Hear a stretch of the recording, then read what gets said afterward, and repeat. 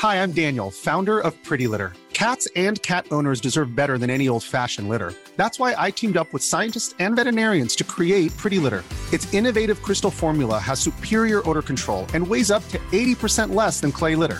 Pretty Litter even monitors health by changing colors to help detect early signs of potential illness. It's the world's smartest kitty litter. Go to prettylitter.com and use code ACAST for 20% off your first order and a free cat toy. Terms and conditions apply. See site for details. Hey, I'm Ryan Reynolds. At Mint Mobile, we like to do the opposite of what Big Wireless does. They charge you a lot, we charge you a little. So naturally, when they announced they'd be raising their prices due to inflation, we decided to deflate our prices due to not hating you. That's right. We're cutting the price of Mint Unlimited from $30 a month to just $15 a month. Give it a try at mintmobile.com/switch. $45 up front for 3 months plus taxes and fees. Promo rate for new customers for limited time. Unlimited more than 40 gigabytes per month. Slows full terms at mintmobile.com. I'm Sandra, and I'm just the professional your small business was looking for. But you didn't hire me because you didn't use LinkedIn Jobs. LinkedIn has professionals you can't find anywhere else, including those who aren't actively looking for a new job, but might be open to the perfect role, like me. In a given month, over 70% of LinkedIn users don't visit other leading job sites. So if you're not looking on LinkedIn, you'll miss out on great candidates like Sandra. Start hiring professionals like a professional. Post your free job on linkedin.com/people today.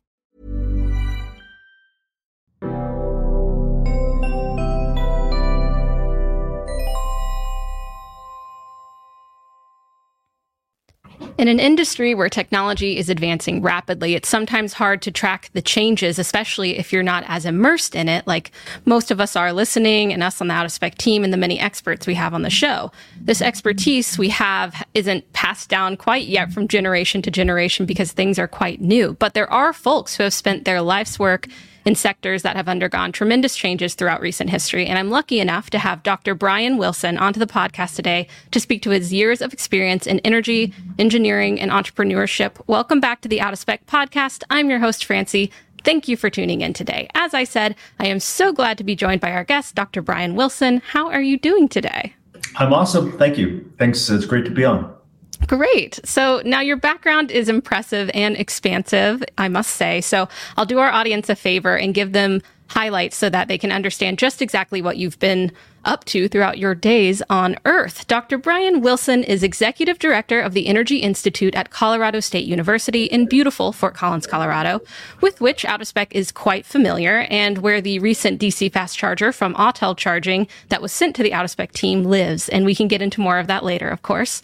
But back to Dr. Wilson. He has also played a significant role in work to reduce the carbon entering our atmosphere. He's also focused quite a bit on understanding hydrogen for heavy-duty applications. He's also a professor of mechanical engineering with his own research lab called the Engines and Energy Conversion Laboratory that has made significant contributions in areas of internal combustion engines, oil and gas production technology, electrical grids, biofuels, and more. Not to mention, he is a co-founder of multiple impressive startups with a common thread of business for good running through their missions, including EnviroFit International, developing solutions for clean mobility, Solix Biosystems, developing large-scale production systems for algae-based fuels and specialty chemicals, very cool.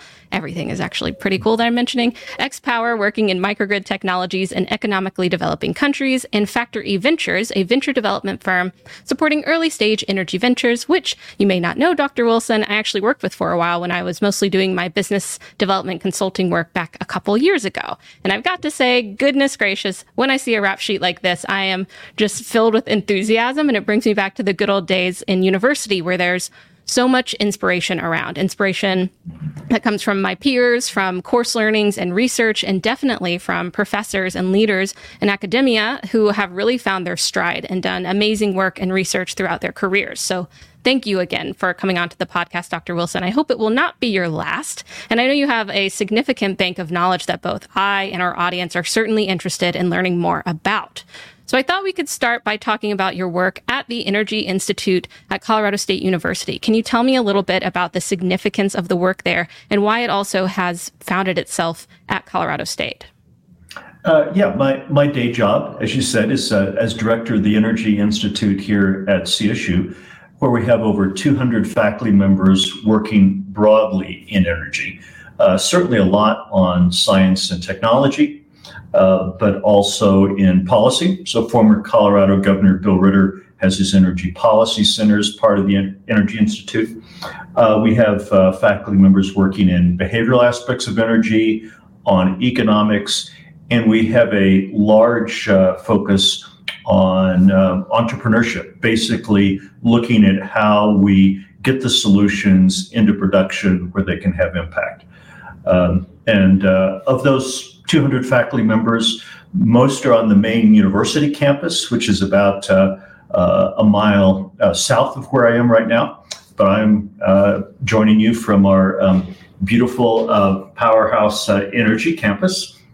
Love it. So called because, let's see, okay, we're in reverse on the screen, because it began its life as a former coal-fired power plant.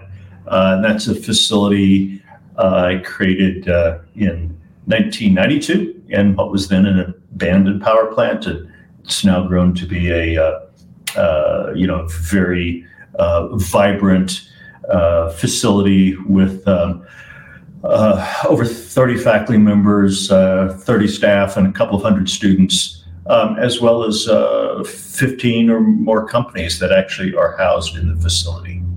Very incredible work, a lot of collaboration and solutions being created and enacted into the space. So thank you for giving us that background on that. I find it very interesting. I've been there before. I'm an alum of CSU and specifically the sustainability and business part of things. And I really enjoyed it. The community there and the efforts that are going on there are extremely innovative, and that is recognized and proven again and again with work like yours. And other ideas that come through the university are nurtured, are tested, and then launched into the real world. And one thing I find very intriguing, of course, in the world of science and technology is that there's plenty of research to be done.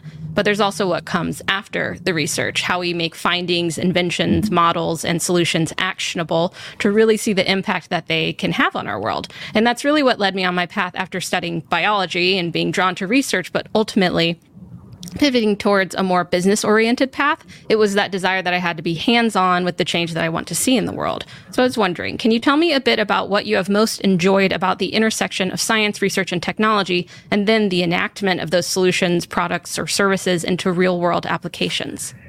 Yeah. So typically in the university research world, you look at interesting problems and you figure out maybe a piece of science, and then in the classical model, you write that up and publish it in an academic journal, and you go on to the next interesting problem. We're a bit more impatient than that. And our history has been about trying to figure out if we can more directly link the science and the work that we do directly into impact. So a lot of our history over the past 35 years that I've been at the university has been, much of it has been working with established companies to take our solutions and move them through their distribution channels. But in a lot of cases, when you're working in cutting edge of technology or even in new markets, you have to do the somewhat messier work of actually launching new companies to get those into production. And that's something we've done, I would say, again and again, in not only myself, but other faculty members here at Powerhouse we have a pretty strong history of developing solutions and then using entrepreneurial models to get them distributed at scale.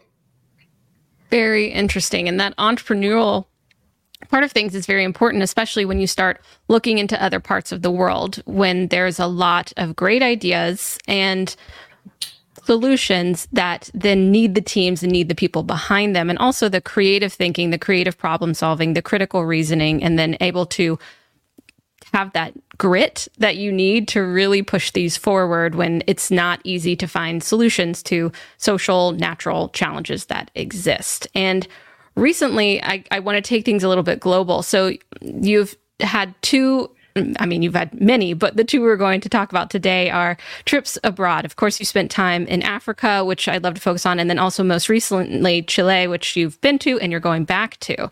And from what I know about your trip to Africa, we'll start there. You took a trip to look into clean technology and e-mobility, electric vehicles. And this is something I want to focus on today because, of course, over here in North America and in Europe and many parts of the world, technology is advancing rapidly and at a distinct pace. And there are other parts of the world moving at their own distinct pace for a lot of different reasons. We're in different cultures. We have different infrastructure, different setups of our government, and different history and even landscapes that influence all of this. And including countries like Africa, of course, which hold a very special place in my heart. I'm lucky enough not only to have studied examples of amazing entrepreneurship addressing both social and natural issues in countries in Africa, but also to have seen it firsthand when I lived there in Tanzania in 2016. And I'm lucky enough to have a perspective that reminds me of how little I really know about the world and how much there is to learn. So back to your trips, not only to Africa, but to Chile. So what I know and I'd love for you to tell me about is your goals in your own words. But you were looking into these solutions to essentially reduce carbon emissions and use clean technologies as a solution to make things just a bit better, but in a completely different space, which is quite a challenge. And can you tell me which countries in Africa did you visit? And of course, the background and goal of that trip. Well, so I should say, been working in Africa for over 20 years, and we've worked in West Africa, East Africa, Southern Africa, and for example, one of the companies that we launched from the laboratory, Environment International, distributes clean cooking solutions all over Africa. But the specific trip at the beginning of September was to participate in the Africa Climate Summit, which was bringing together leaders from all over Africa to address their common ambitions around climate. And it's worth noting that Africa has only contributed less than 5% of the global carbon emissions, but they are disproportionately suffering the impacts. But perhaps relevant to your audience is steps that are being taken around vehicle electrification. And I would say that while I've been to Africa probably a few dozen times, I haven't been since COVID. So it's been 3 years since I've been back. And the very first steps were being taken then around vehicle electrification, and really, and that really began not with the way it has in the U.S. with the Tesla route, but really beginning at the other end of the economic pyramid with electrification of two-wheelers, of motorcycles. And it's worth noting that much of the personal transport in many African cities is on two-wheel taxis. And one of the companies that was launched from Powerhouse is a company called Factory Ventures. Factory invests in early-stage companies working on energy access in developing nations. And one of their investments was in Kigali, Rwanda, a company called Ampersand, making two-wheel motorcycles. But the most recent trip, beginning of September, for the Africa Climate Summit, was I'll just begin with the anecdote that they have Uber in Africa, and I was trying to get an Uber, and what picked me up was a Nissan Leaf. And so I started a conversation with the driver to get his story, and then actually just booked the car the next day for him to take a tour and refamiliarize with Nairobi and understand the pace of change there. But that story was interesting. Yes. So these, as the way I understand it, an entrepreneur imported somewhere around 50 used Nissan Leafs from Japan, and they are all the controls and screens are in Japanese, and then also established a few charging stations. And it's worth noting that the charging infrastructure is very different. So much of our charging infrastructure can actually be at homes, but that very few, much fewer single homes with garages. So to have the opportunity to tour around, see some of the charging infrastructure, but and recognize that the issues we might have here with range anxiety and vehicle charging are very, very different in an area that is starting so much earlier. There's only a few hundred EVs now in Kenya, but they have significant ambitions. And one of the things that Kenya does have a very ample electric grid.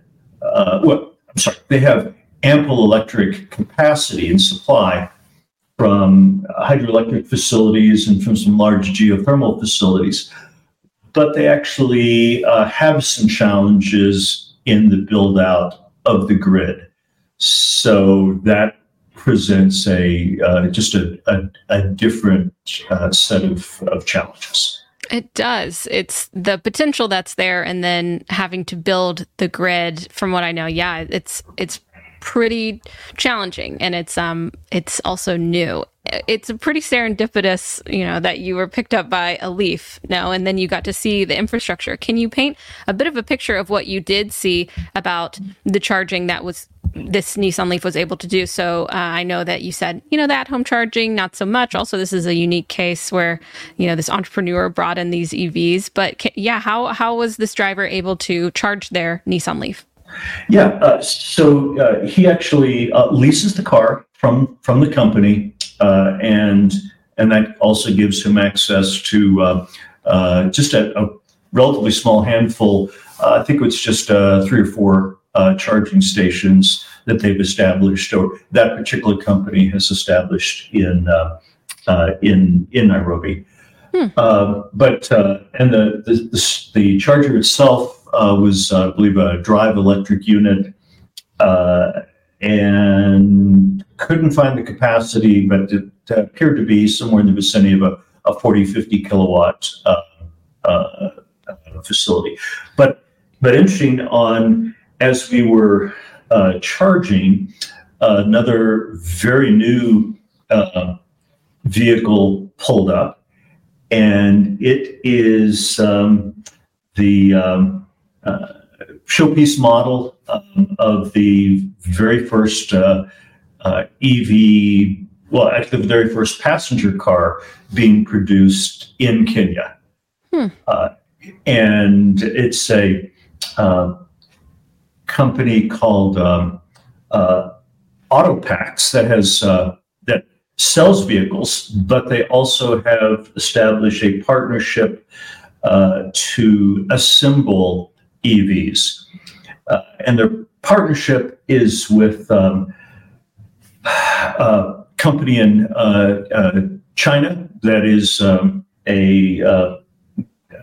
in fact, this is really a kitted and assembled vehicle. I think it's called the Wuling Air, which is a small 2-door EV that 4-passenger that is, I think that's a partnership between SAIC and GM in China. So these are assembled, but their goal is over time to begin manufacturing as much of the the components as they can. Very interesting. Go ahead. Another company that I visited while I was at in Nairobi was a company producing two-wheelers in Nairobi, and this is a company called Rome, and they were also an investment that Factory Ventures invested in, and this is a vehicle designed and completely built in Nairobi. They do have frames and motors and batteries coming in from that they've sourced from different places, but definitely designed in Kenya for the Kenyan market, and it is it's a vehicle that can both be charged, or it can. It can take two batteries, and it can also be. There's also a battery swap. So the primary battery is fixed to the vehicle, and that's when you could charge it, wherever. But you can also rent a second battery if you need the extended range. And there was also stories they told of people that would, when they needed to go beyond I think with two batteries, it's about 150 kilometer range. And there are stories of people then strapping additional batteries to the back of the bike to give them that much extended range. Now, I'm not sanctioning that. Kids, don't do this at home. But that is an interesting and ingenious way to deal with the less established charging structure in Kenya. Right. Instead of a gallon of gas on the back of your motorcycle, just some couple extra batteries, which is really cool. And my experience there too was the two-wheel taxis. They're really able to access a lot of places too, especially if, there's a lot of dirt roads, which it might be easier to navigate.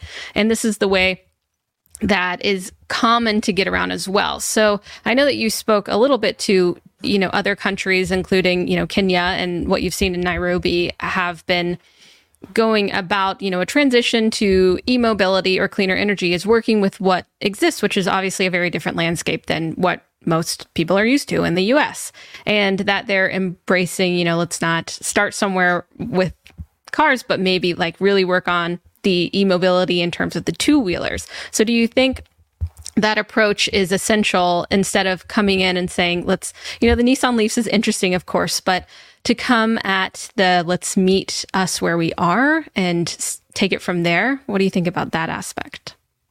Yeah, and there are different motivations for adoption in different parts of Africa, and it does depend on the fuel price, the relative pricing of electricity and fuel, and in many of these countries, fuel may be subsidized, so that introduces all the normal market perversities that you see when you subsidize fuel, because it then makes it that much more difficult to bring in a market-based option like EVs, which is a bit of an inverse from what we have here now, where we provide additional incentive to the EVs. Mm-hmm. You're also seeing, so you do see that introduction in the two-wheeler market, and it is very much driven by the economics, the cost to the driver, but you also see then a push to inner city to municipal buses, because some of the many of the cities have very severe challenges with air quality, primarily particulate emissions, and so switching from diesel buses to electric can have a dramatic impact. Particularly because it's also worth noting that many of the vehicles used in Africa are vehicles that have used vehicles that are imported from Europe or the US, oftentimes when they no longer meet emission standards in the US or Europe. They may then be exported to lower income countries. And you see that you see it throughout Asia, Africa, and Latin America. So the difference between a relatively old school diesel engines with very high emissions to a clean EV bus can be really provide a significant opportunity.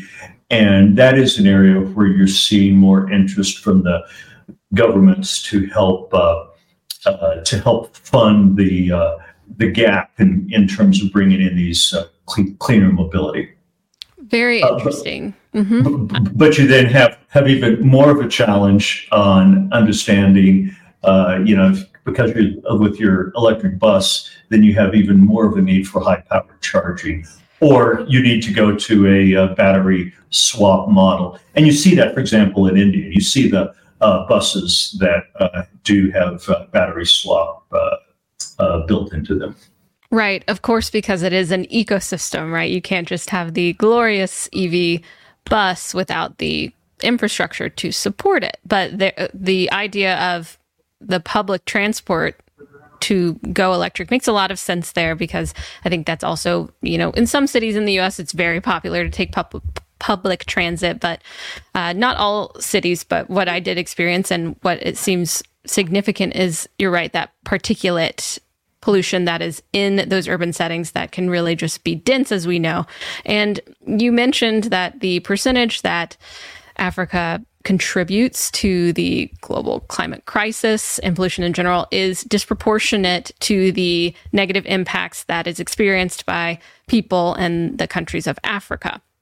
So I know that it is significant to include the communities, the leaders, the local expertise, the local knowledge into any kind of work that is done there, because they are experiencing it. They have tried solutions. They understand the culture and the intricacies of their countries. So how have you seen the involvement of the local expertise in your work and in your studies really find that balance and solution-oriented approach that really worked? Yeah, clearly local participation is key to the success of any scalable enterprise and intervention. One of the challenges, though, I would say, and we learned this from our very first enterprise, which was developing two-stroke retrofits. And the challenge is you have the tragedy of the comet, in the sense that the motivation for an individual driver to invest in the reducing emissions for everyone in the locality is not strong. You really want everyone else to be reducing their emissions. But essentially, you want the guy ahead of you because you're breathing his smoke. You want him to adopt the new solution, but you don't care as directly for what comes out of your tailpipe. So that does bring us to the need for collective action and collective will.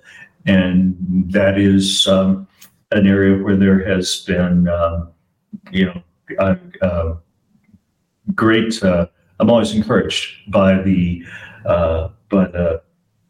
community mindedness but it's then complicated by the fact that the investment resources are just more limited in these emerging economies. Mm-hmm. Really, to be able to incentivize that is an interesting challenge, and understanding exactly what would work with trial and error. I know that takes a lot of work and investigation, and truly putting things into practice and seeing what is found to be most valuable in these communities, because you cannot enact change without the local engagement, as you have mentioned. And to pivot a little bit, I mean, I could talk about Africa forever, but also your work in Chile, or Chile, and as my friend Veronica says. But so you've done work there as well, and I'd love to hear how distinct or similar it is to what we've been talking about with your work in Africa. Yeah, Chile is really interesting. It is, in many ways, the first medium-income country in Latin America. And interesting, the recent McKinsey report has identified that Chile has be one of the very few countries that could achieve net decarbonization by 2040 and do so profitably. Mm-hmm. Now, the factors that play into very different in Chile is that they have some of the best renewable resources on Earth. In the north of the country, in the Atacama Desert, literally is one of the greatest solar resources. It's high, it's dry, very intense sunlight. So great solar resources in the north. In the south, in Patagonia, you have some of the strongest and most reliable wind resources on Earth. So you have a tremendous capacity for renewables. But at the same time, they have no domestic production of hydrocarbons. So everything is imported, whether it's coal, gasoline, diesel, or natural gas. All of it is imported. So it carries a significantly higher economic cost than we have in the U.S. So there is even more of an incentive to adopt electrification, or there's a lot of interest right now in hydrogen, and that's particularly and one of the things that Chile is known for, particularly in the north, is the mining sector. So they are, I believe, maybe the second, the first or second largest producer of copper, and half of they have ambitious climate goals as a country, and half of the greenhouse gas emissions from the mining sector is from the use of diesel fuel in just a relatively small number of these massive 300 and 400 ton mining trucks. So there is significant interest in understanding how you can take renewable resources in Chile, and particularly because the mining's in the north and the solar's in the north, there's a lot of focus on how do we use the solar resources, water, that from desalinated seawater to create hydrogen that can either be used directly in these mining trucks, or can be used as a feedstock to then create other hydrocarbons, renewable hydrocarbons. And for example, in the far south of Chile, there is a company that still at a pretty small scale is taking wind energy, using it to create hydrogen, and then using that with carbon dioxide to create gasolines, to create liquid fuels, basically a gasoline substitute. and that they have a partnership with Porsche with the goal of identifying pathways to sustainable liquid fuels, so you can continue to drive outrageously powerful combustion sports cars when you're not driving your outrageously powerful EV sports cars from Porsche. That's incredibly interesting, the expansive potential and work that is being done in Chile. And so I'm interested in, you mentioned a lot of the efforts that are going on there, from renewable energy to biofuels, right? And what particularly has interested you that you've really felt drawn to that has also perhaps had the most interesting challenges?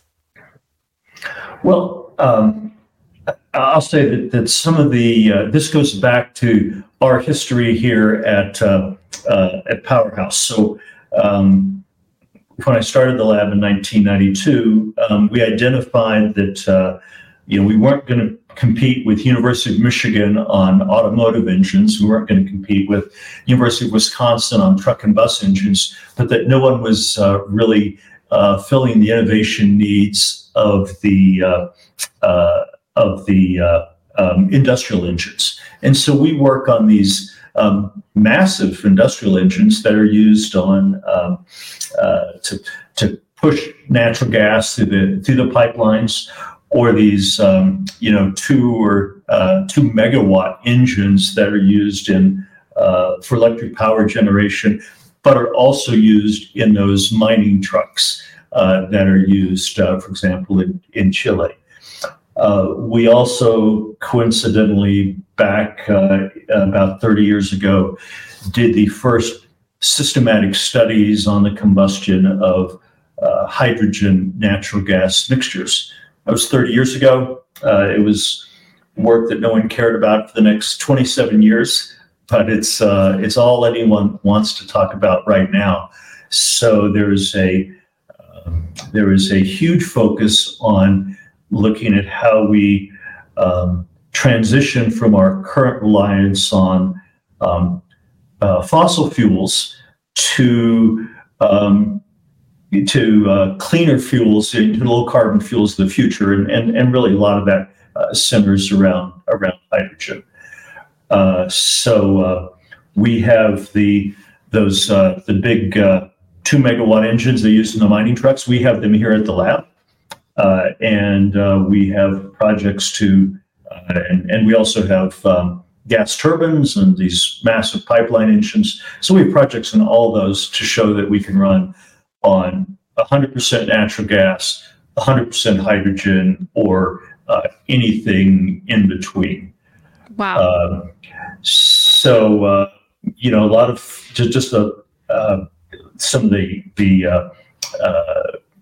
real interest in kind of the work and the partnerships we're looking at in Chile just stem from the fact that we're one of the few. I mean, there's no other university anywhere that works at the scale that we do with this massive equipment. So a lot of what we're trying to do is understand the pathways to that, so that there is a pathway to zero out our carbon emissions between now and 2050. Very interesting. And I mentioned briefly in your intro this focus on hydrogen for heavy duty applications. And of course, there's a lot of questions out there about hydrogen. And honestly, I see a lot of doubt out there. And maybe it's more focused on the doubt for scale. But I see this is a pretty niche application that is also has significant implications if, it is enacted, right? Mining one is something that we need to go electric, but also it has its own negative impacts. So can you speak a little bit to the naysaying that you've heard in terms of hydrogen fuel? Sure. And we could do a whole discussion on that. I'm sure. But understand that there's 2 pathways to get hydrogen. 98% of the hydrogen we use today doesn't come from renewable energy and water. It comes from splitting of natural gas through a process called steam reforming, and then you create CO2, and if it's vented, that's what we call gray hydrogen. There's an idea now that if we capture the CO2 and put it below ground, then we have captured the CO2. That's what is called green hydrogen, blue hydrogen. But what Chile is really interested in, and what increasingly there's interest in, is basically taking electricity, taking solar electrons, using that to split water, and then that's the process we call green hydrogen.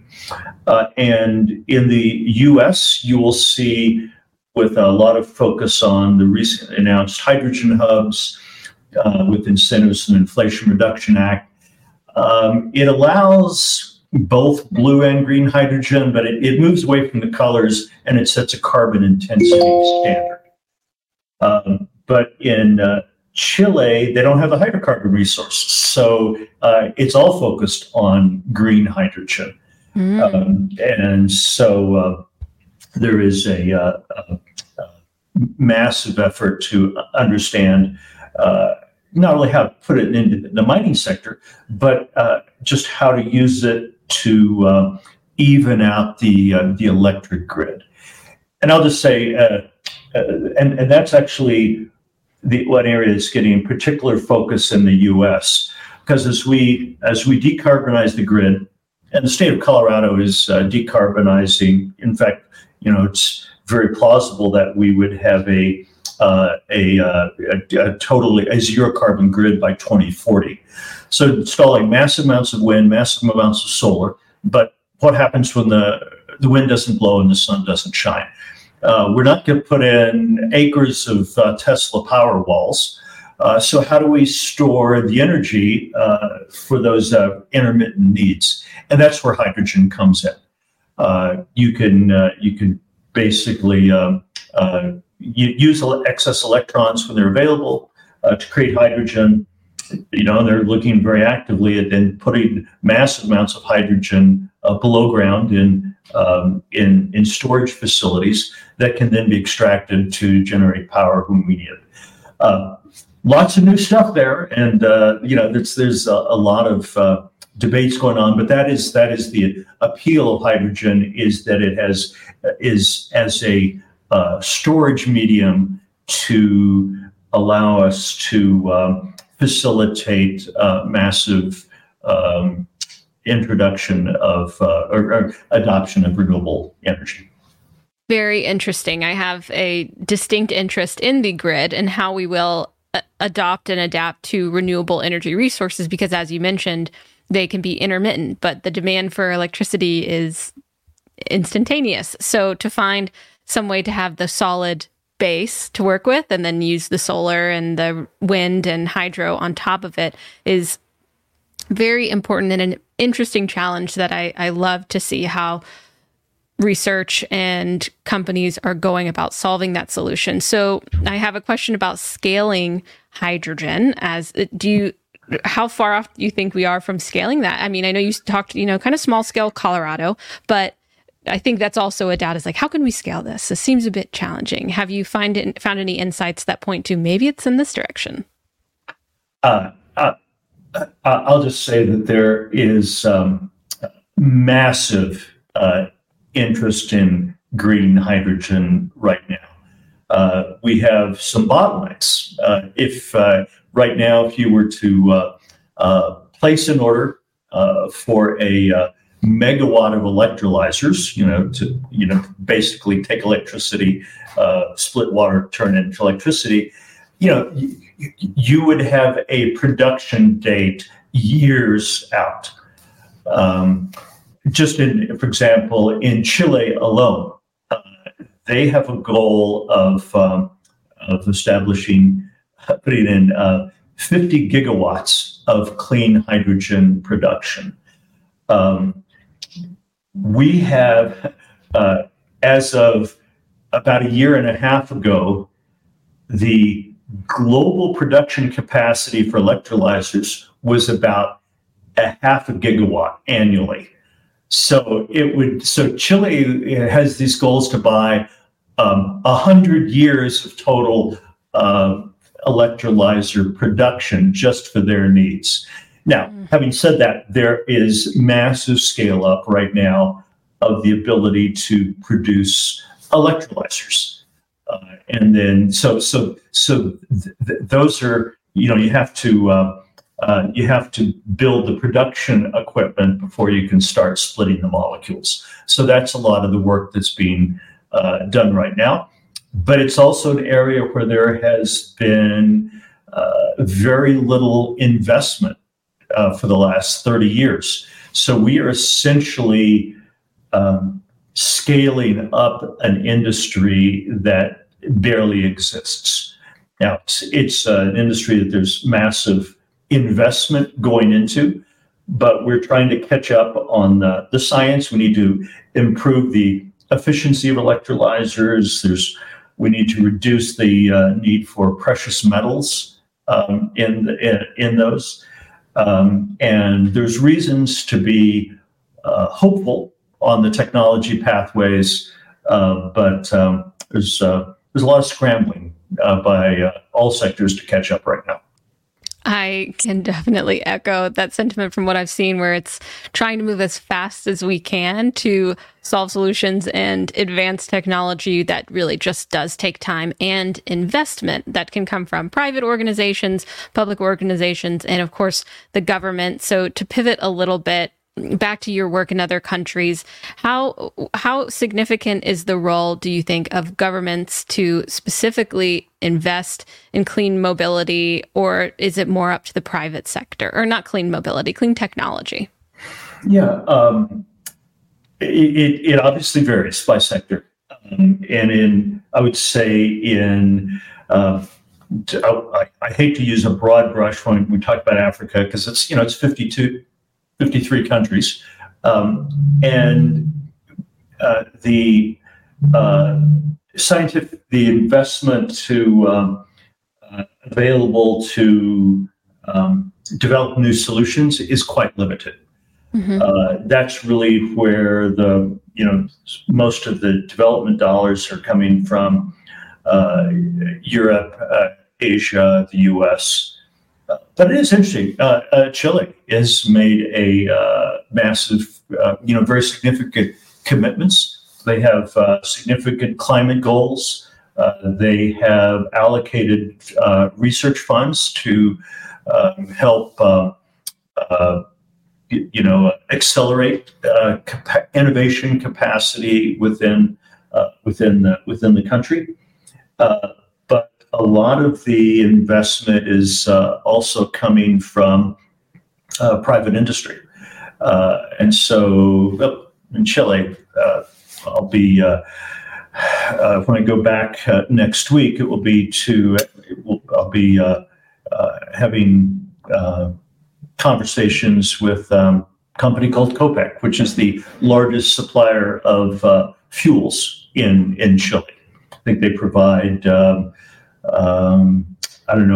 a bit under half of the gasoline, but over 85% of the diesel fuel, particularly for the mining sectors. But they also recognize that Chile has goals of decarbonizing certainly by 2050, but is pushing hard to get there by 2040. So if you're a company that owns chains of gas stations and fueling facilities throughout Chile, you're and to their credit, they are in the planning mode to understand that transition, understanding their role in creating the energy, in providing the mobility solutions, whether it's electric charging or charging stations, but even to the extent of understanding what do you do with all of the filling stations that you have. What does and so do those become distribution centers for last mile distribution? Do they become food service? So they are very actively planning their transition, and I find that to be to be heartening that they're taking the long view, sort of buying into the vision of where the company's going. In many ways, contrast that with a pick your large U.S. oil company, which produces, refines, and distributes gasoline and diesel fuel. So there is, if that transition happens, they're losing revenue on the production side. That from a company like Copec, that really doesn't apply in the same way. So anyway, I find it interesting that there are things we can definitely learn from Chile. They're strategically looking at how do they move clean energy into a few key sectors like the mining sector, but also how they decarbonize more distributed sectors like just personal transportation.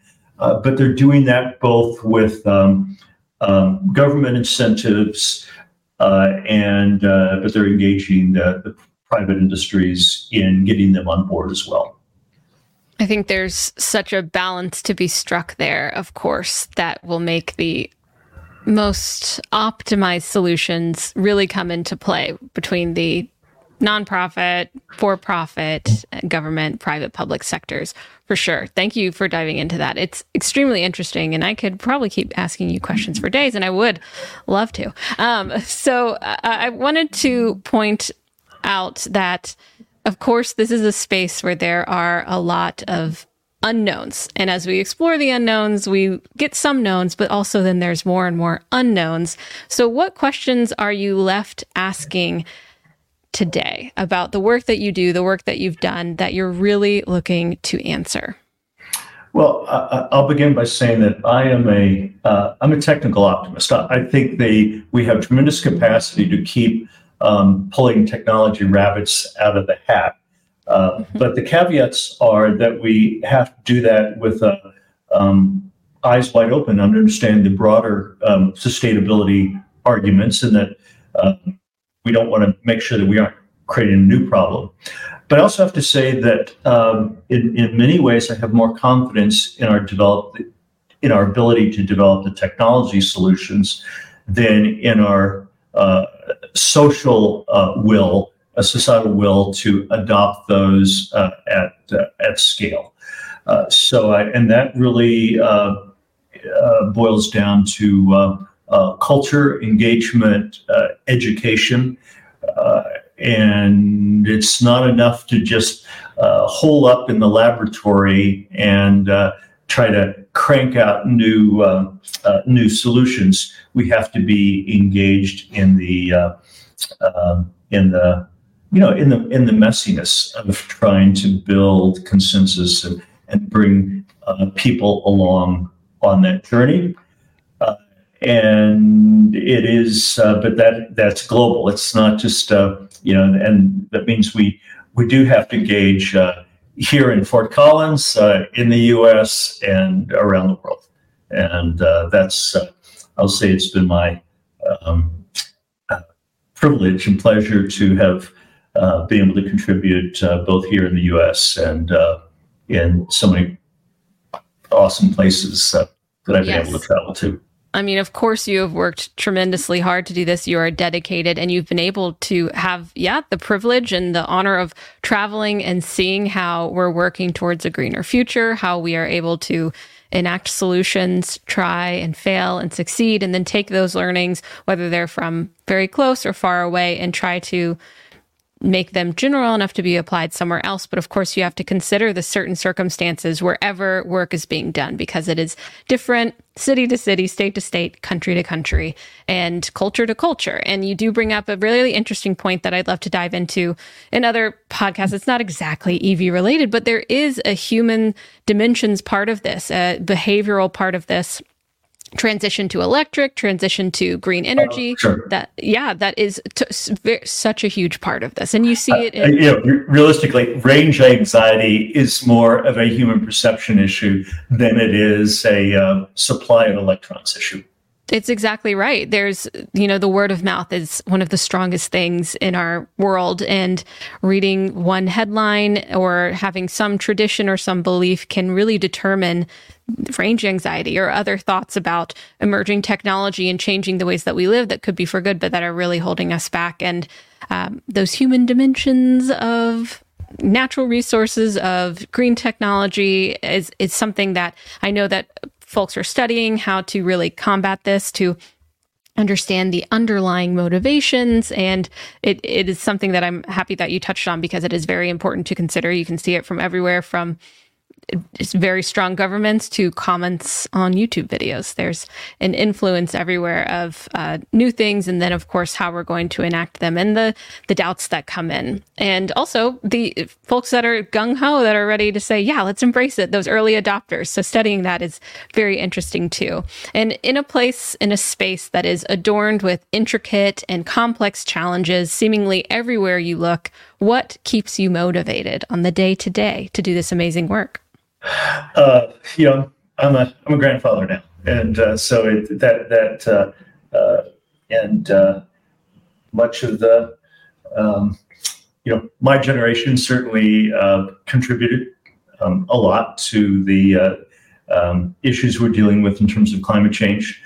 I feel like we have that obligation to address that, but we've also developed a toolbox of this idea of science to solutions to scale that we think that we want to use as to get solutions implemented with the speed and scale required.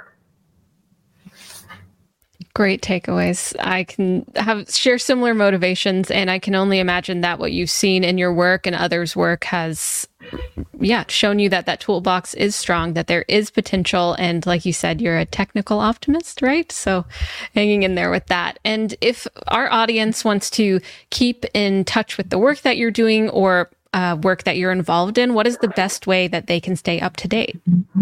energy.cullestate.edu. Amazing. Thank you so much for taking the time to come onto the podcast. Like I said at the beginning, and before we even met on this podcast, I was already excited and knew that I would love to have you on to get specific about many of the topics and the research that you've done. So I appreciate you taking this time. And I do hope that you can come on again to share your work, because it is extremely significant. You have a wealth of knowledge and a lot to share, and great questions that you're asking as well. So thank you for your time. Thank you, Francie. It was my pleasure. Of course. And thanks everyone for tuning into the Out of Spec podcast. If you enjoyed, of course, let us know. If you have questions for Dr. Brian Wilson, please ask them in the comments and I'll do my best to get them answered. Please tune in next time and enjoy your day. We'll see you next time on the Out of Spec podcast.